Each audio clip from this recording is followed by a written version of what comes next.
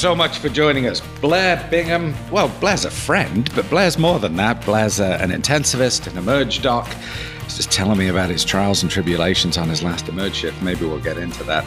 A journalist, a fellow at the Monk School of Global Affairs, and the author of the very provocatively titled and very timely Death Interrupted. Blair, thanks so much for interrupting your day to find some time with us. It's a great book. It is my pleasure, Peter. Thank you. It's a great book. Sorry to stumble over your words, but I need to get the compliments out. It's needed, it's wanted. And as we were just discussing, by both lay and professional people alike. What is it? Why did you write it? And where do we need to go as a society? Yeah. Wow. Where do we start? Death Interrupted started off as just a couple of observations as a medical student, as a resident. I guess it even started before that, Peter, back when I was a paramedic. Just watching the way we use technology to save people's lives. And, you know, when you start off as a paramedic, you're like lights and sirens, running into buildings, defibrillating people. You're not really thinking about why you're doing it. You're doing it because that's what you're trained to do. You just apply machines to people when they're dying.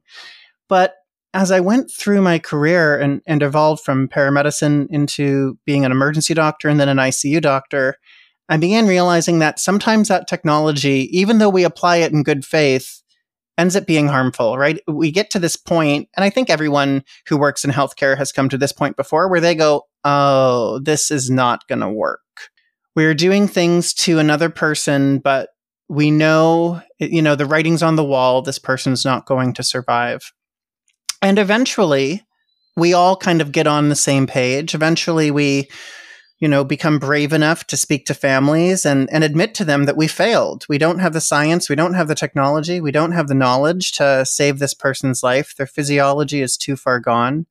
Of course, most families accept that. They trust us. They understand the situation. And then we're able to focus on making the end of life meaningful, tolerable, sometimes even beautiful.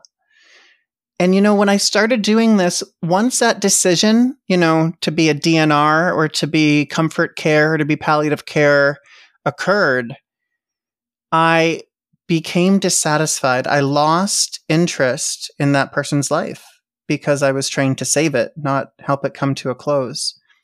But through some incredible mentorship and opportunity, I came to realize that sometimes that's when I do my very best work, after the opportunity to save a life has come and gone. And so this book sort of evolved from that organic journey through the first 10 years of my career. And it changed me very much when I realized that resuscitating someone is just as valuable as palliating someone. And in our system, both where I trained in the United States and here in Canada, that decision to transition from resuscitation to palliation, to abandon machines and technology and focus on humanity, is one that is made with great variability. And I think that means some people lose out on a good death.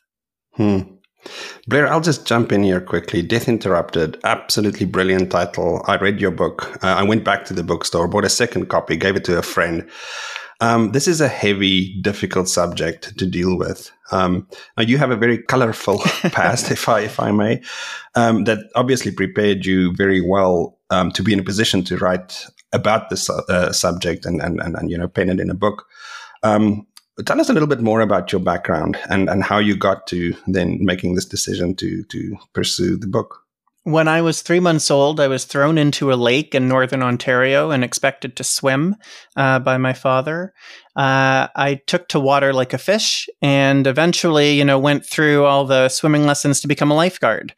And as a lifeguard, I met a couple of paramedics. They were idols to me, these people who would show up with lights and sirens in uniform and whisk away my patient.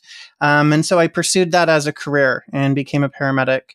And at some point along the way became, I guess, a little bit disillusioned because a lot of what I was doing wasn't treating anaphylaxis and ventricular fibrillation. I was seeing a lot of social medicine situations for which I did not have a cure. And I would drop them off at the emergency department and I'd move on with my day. that bothered me to the point where, as a paramedic now, I was idolizing the emergency doctor. Lifeguard idolizes paramedic idolizes emergency doctor. And so I said, if I'm an emergency doctor, I can fix all of these problems. And then in very short order in residency, realized that the emergency department in many ways is also a revolving door, just as I was feeling as a paramedic. And so I realized that in order to help the people that I wanted to be able to serve, I needed a different skill set. I needed a skill set that wasn't in medicine, because medicine is bound by so much political chains that you really can't do much as a physician outside of prescribe and suture and comfort. And so I went to journalism school, and at journalism school, learned a whole new way of thinking, a whole new way of investigating problems, and a whole new way of communicating. And so I brought that skill set into my medical practice and work very hard now at what I'll call health advocacy, although we could spend a whole podcast just dissecting what we mean by that. But I think most commonly we would call it health advocacy or science communication, this idea of communicating complex subjects with the public. And certainly dying in an ICU or dying on 14 different pills that you take twice a day, or dying in a hospital is a very complex subject. And it lent itself very well to being able to explore it more deeply than in, say, a news article or a magazine essay. And Death Interrupted was born. Mm-hmm. Now, in your book, you also allude to the progression of death being not something we're used to anymore. There's a good few reasons why people are immensely uncomfortable with death. And I believe it's very early on in your book that you explore this. This sort of is it's like a new phenomenon in a way. This didn't used to happen, where we had people, I'll be frank here and just say, being kept alive past their expiry date, so to speak. And that's because we didn't have the machines to do it. If you weren't breathing, if you were severely brain injured, if you had a terrible ejection fraction, you were just going to die. It didn't matter what I did or Peter did or Leon did. Like, nobody could help you. You were just going to die. And so you didn't even go to the hospital half the time. You just died at home in your bed, on your couch, and you were surrounded by your family. And in that process, family members saw death. It was personal. It happened at home. It was like your last hurrah. You were teaching others how to die. And now nobody sees family members die. They die in nursing homes. They die in hospitals. They die in institutions. They don't die at home. If they die at home, 911 gets called and they get whisked away to the hospital. We don't have natural deaths occurring in the home anymore. And that's fine. But the consequence of that is that nobody knows what death is or what it looks like anymore. And so everyone's become very afraid of it.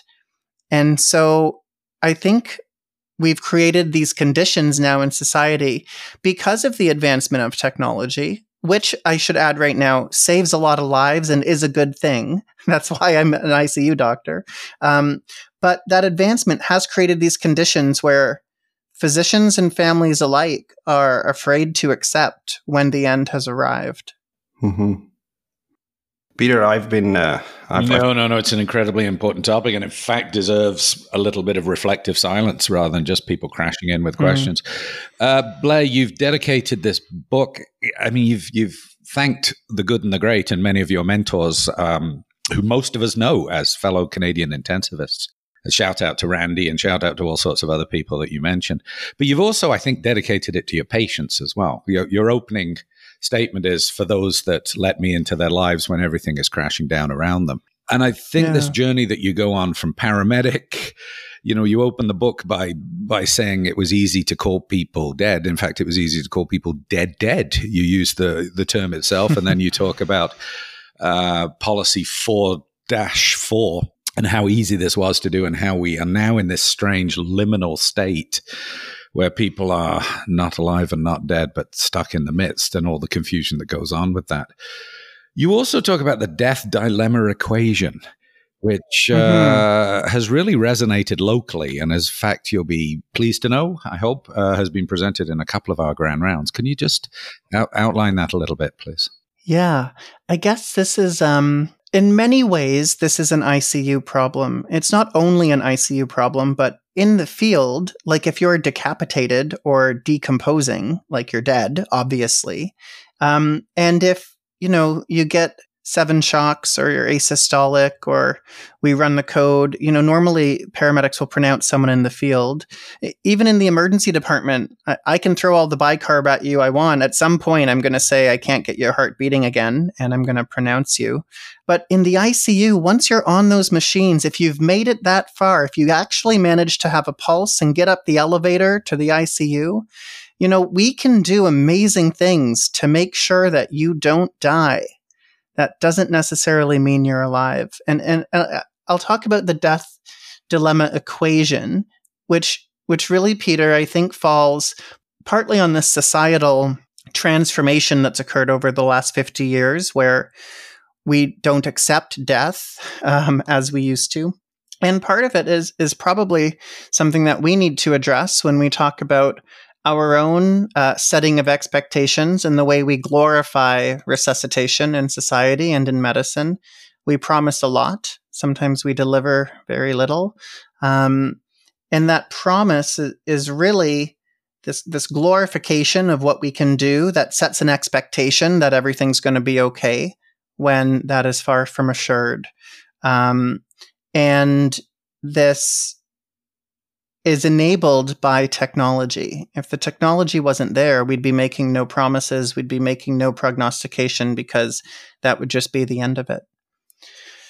So I think we're looking at this societal shift towards death denialism, towards not wanting to die, towards thinking maybe even that you have the right to live forever. Not obviously nobody believes that for real, but I think they sort of in their brain and in their heart might act that way, with this idea in medicine that, with technology, we can go another day. And there are little things we do that facilitate that. It's in our language. I use the term micro-improvement a lot in the book. We say things like their lactate went from 7 to 4, and I don't know why we tell family members that. I don't know what that means. I have no idea what that means as an intensivist. I don't know if that's has something to do with their liver or the epinephrine infusion titrating, or I don't know what that means. We make it sound like a good thing, though. And so families call around. They get on WhatsApp, right? And they tell everyone, hey, guess what? Her lactate went down to 4 today. The white count went from 32 to 26. The creatinine went down from 600 to 500. I don't know what that means, but my point here, Peter, is that we're advertising that we can do anything, that we can save people's lives with all of this technology, and right out of the gate, we probably believe that. But at some point, it becomes clear that can't happen, or is unlikely to happen, and then we need to figure out what to do. Absolutely. And there's a lot to unpack there. I mean, I think we do live in this hit the target, miss the point world where we, as you say, we say the lactate's dropped a little bit, but the big picture gets ignored, or as a medical profession, we pass it into such small areas. I'm just the kidney doctor. Don't ask me about where we're actually going. You and I got to know each other when some of the more famous, infamous Canadian cases hit the courts. Yes, and so when you say nobody truly believes this, there were actually people stating that they didn't believe in brain death as a concept. And that's a good point. And so people do believe it, people don't believe it. I find this within my own family, and they say, well, of course I'm going to die one day, but they don't truly believe it. And we do keep people alive on Christmas Day. By turning up the pumps, because that's what you do. So where am I going with all of this? I want to go back to your point about the value of death and about what the dying are teaching us. There was a very powerful piece produced in The Lancet last year using the term the value of death, and in fact using language that isn't typically in medical journals. Caitlin Doherty, I mean, if we're going to be provocative here, the lady who wrote Smoke Gets in Your Eyes, which is a fascinating read, also about end of life, just a different industry, different profession. She talked to us about, it's going to sound a bit shocking, but home is where the corpse is. In other words, the value of somebody dying at home, when in fact we now have a profession where 75 plus percent of Canadians die in hospital, and over a quarter die in ICUs. And that's data from several years ago. You know, that there are 2 days in your life that are less than 24 hours, your birthday and your death day. And we celebrate one, and we're very uncomfortable with what to do with the other, that we've almost become fetishized about death. It used to be that everybody had seen death, and if I can be rude, nobody had seen sex, and now it's the absolute opposite. And so, you know, you've included in your book, where do we go from here, or what should you do? So what should we do? Yeah, well, I'll turn to another famous Canadian intensivist, Deborah Cook, and her work on the Three Wishes Project. And I was recently at a conference of hers and was sort of rejuvenated in this thought of the Three Wishes Project, where as someone's dying, you ask their family, you know, what would mean something to them. And so I tried that out the week after her conference in my own ICU, which does not have a formal Three Wishes program. And I came to know this family quite well. We had decided that we were going to not use technology anymore to support someone's life. And I said, what would be meaningful at the end? And all they wanted was fluorescent colors. He loved fluorescent colors.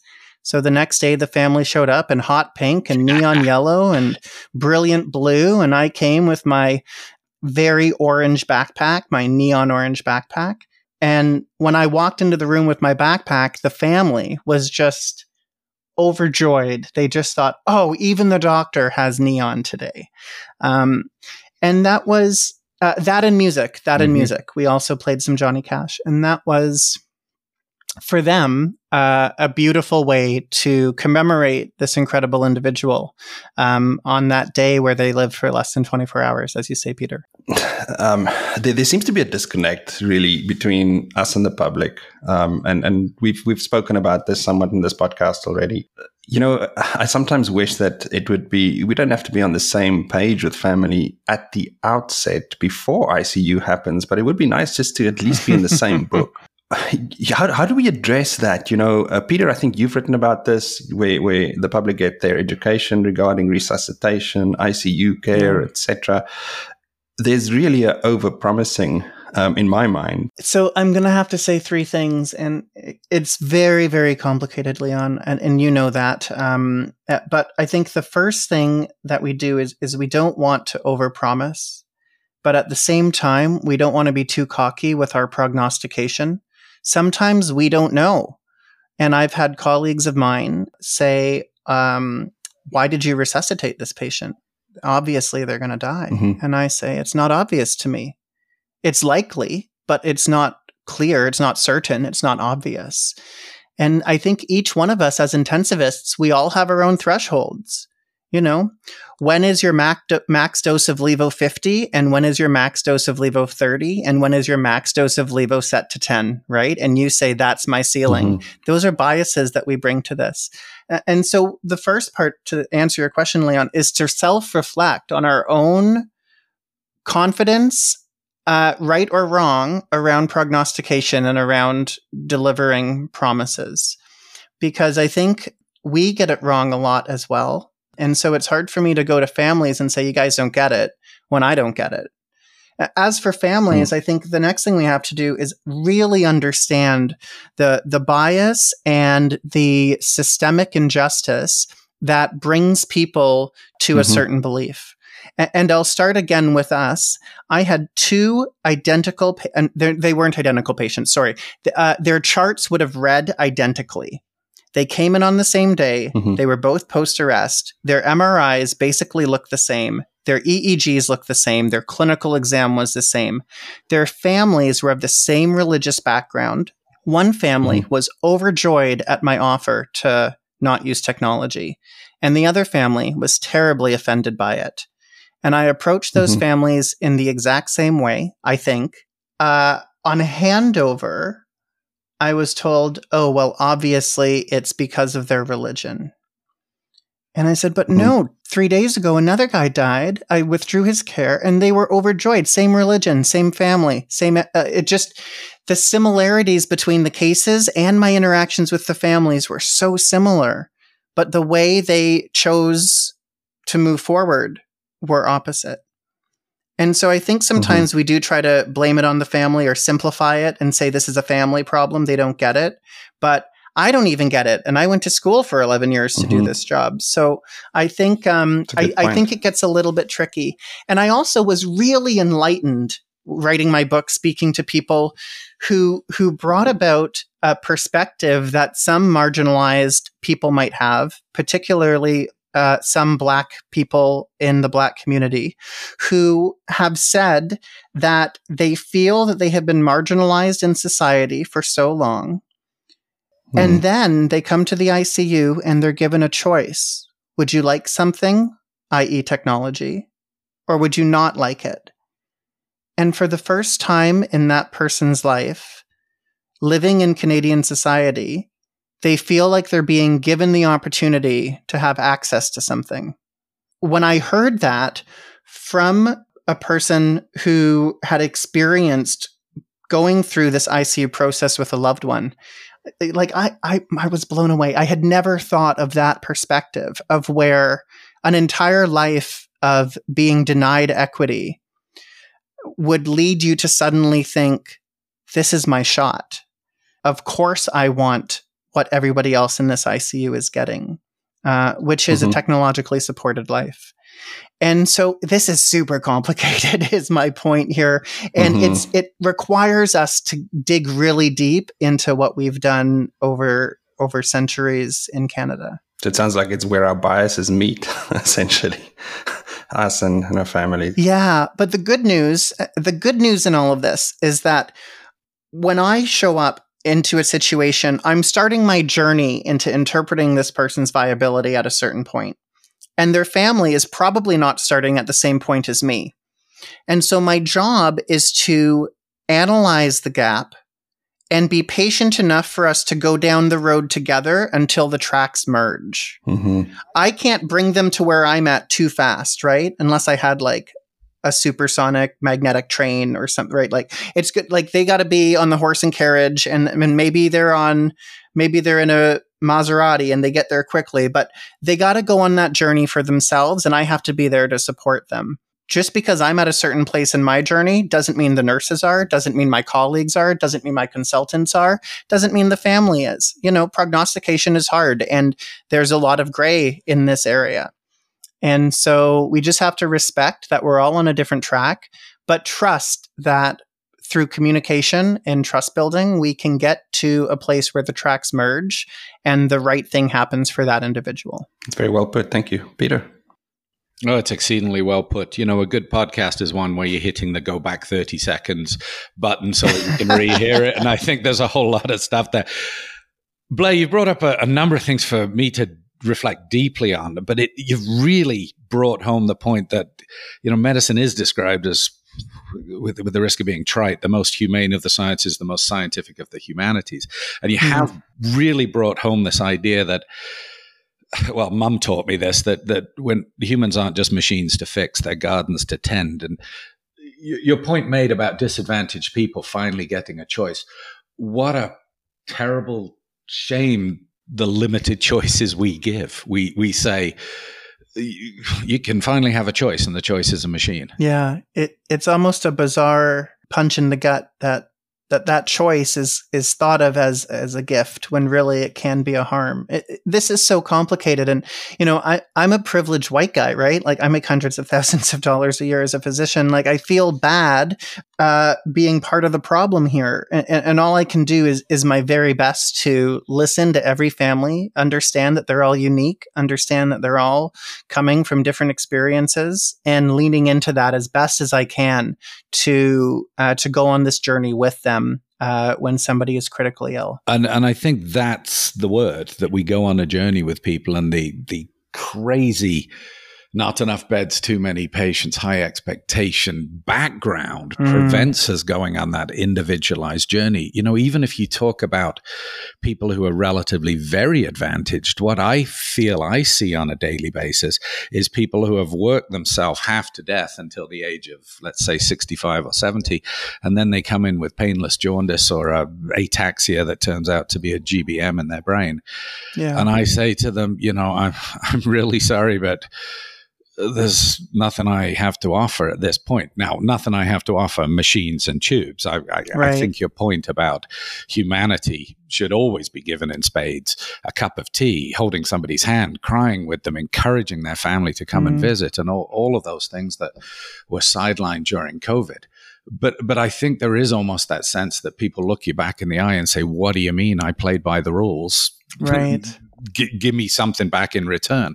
And I worry that the thing we have to give them back is, as you've pointed out, glorious and impressive and a technological marvel, but not a sociological marvel.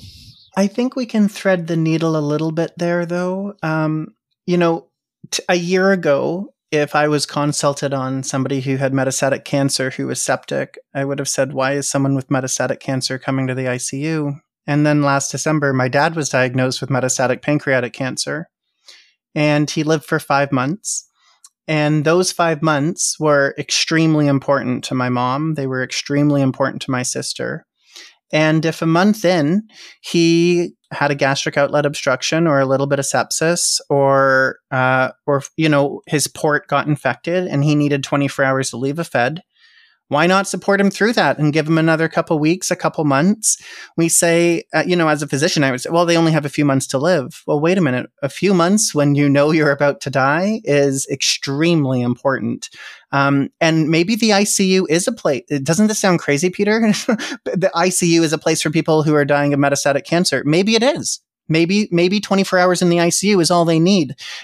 Maybe they just need to have some steroids for their glioblastoma, and then they have another week to do their will and leave some videos for their grandkids. I don't know. We have all these judgments around whether or not critical care is suitable for someone that's steeped in our own biases. And I just think that all of that is something that needs to be explored, probably on another podcast episode. Sorry, I don't mean to go off on a personal tangent there, but, who gets to come to the ICU? Who gets offered technology? This is wild. And as someone who graduated fellowship recently, I had to locum. I worked at 7 different ICUs. Oh my God, the threshold for who gets CRRT, the threshold for who gets dialyzed, the threshold for who gets intubated was different at every single ICU. There's no consistency here. This really is a problem that we need to bear and not just say, this is the way it is. Blair, I don't think any of this is a diversion or a tangent. I think this is absolutely central to what we do. And it is, after all, called an intensive care unit. Let's make every one of those words, including the middle one, actually mean something and intensively care for people. You know what? One of the most powerful things somebody did when I mentioned my family story was they, instead of just nodding their head and saying, I'm terribly sorry to hear that, they actually went deeper and they asked me the name of my mother and what did she like to do and what kind of a person was she. So I am very sorry for what you went through with Dad. Tell me about Dad. What was Dad's? Is Dad still with us or is he not with us, Blair? He passed away a few months ago. His name was John. Oh, sorry, Blair, but No, I appreciate you asking. I think it's really kind. My dad played by the rules. When he was filling out his anesthetic checklist to have his endoscopic biopsy, he was asking me, do I have high cholesterol? I said, no, Dad, you don't have high. He said, do I have high blood? I said, no, Dad, you are a perfectly healthy 76-year-old, with the exception of the metastatic pancreatic cancer that we've just found out about.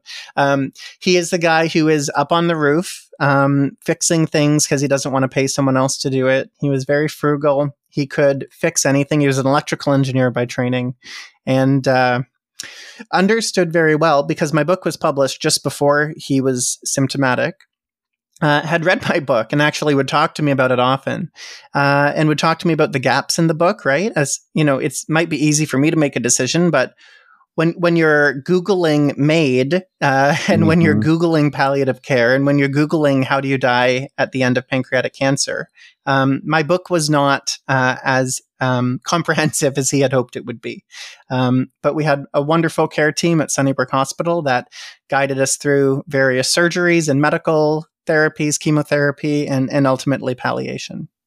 Oh, geez, I'm thank you for sharing that with me. You've put a human face on a topic that has to have a human face. I hope the rest of your family is managing as best as they can. And it sounds like you're keeping the memories alive and you're in charge of those, Blair. You keep those alive. The reason people are doing as well as they are is because they had 5 months to process things. And as my mom would say, every day was the best day because it was another day. And so that was achieved because of a gastroduodenostomy, and it was achieved because of chemotherapy, and it was achieved because of antibiotics at one point, and it was achieved because of a wonderful palliative care doctor who prescribed pregabalin, who prescribed Dilaudid.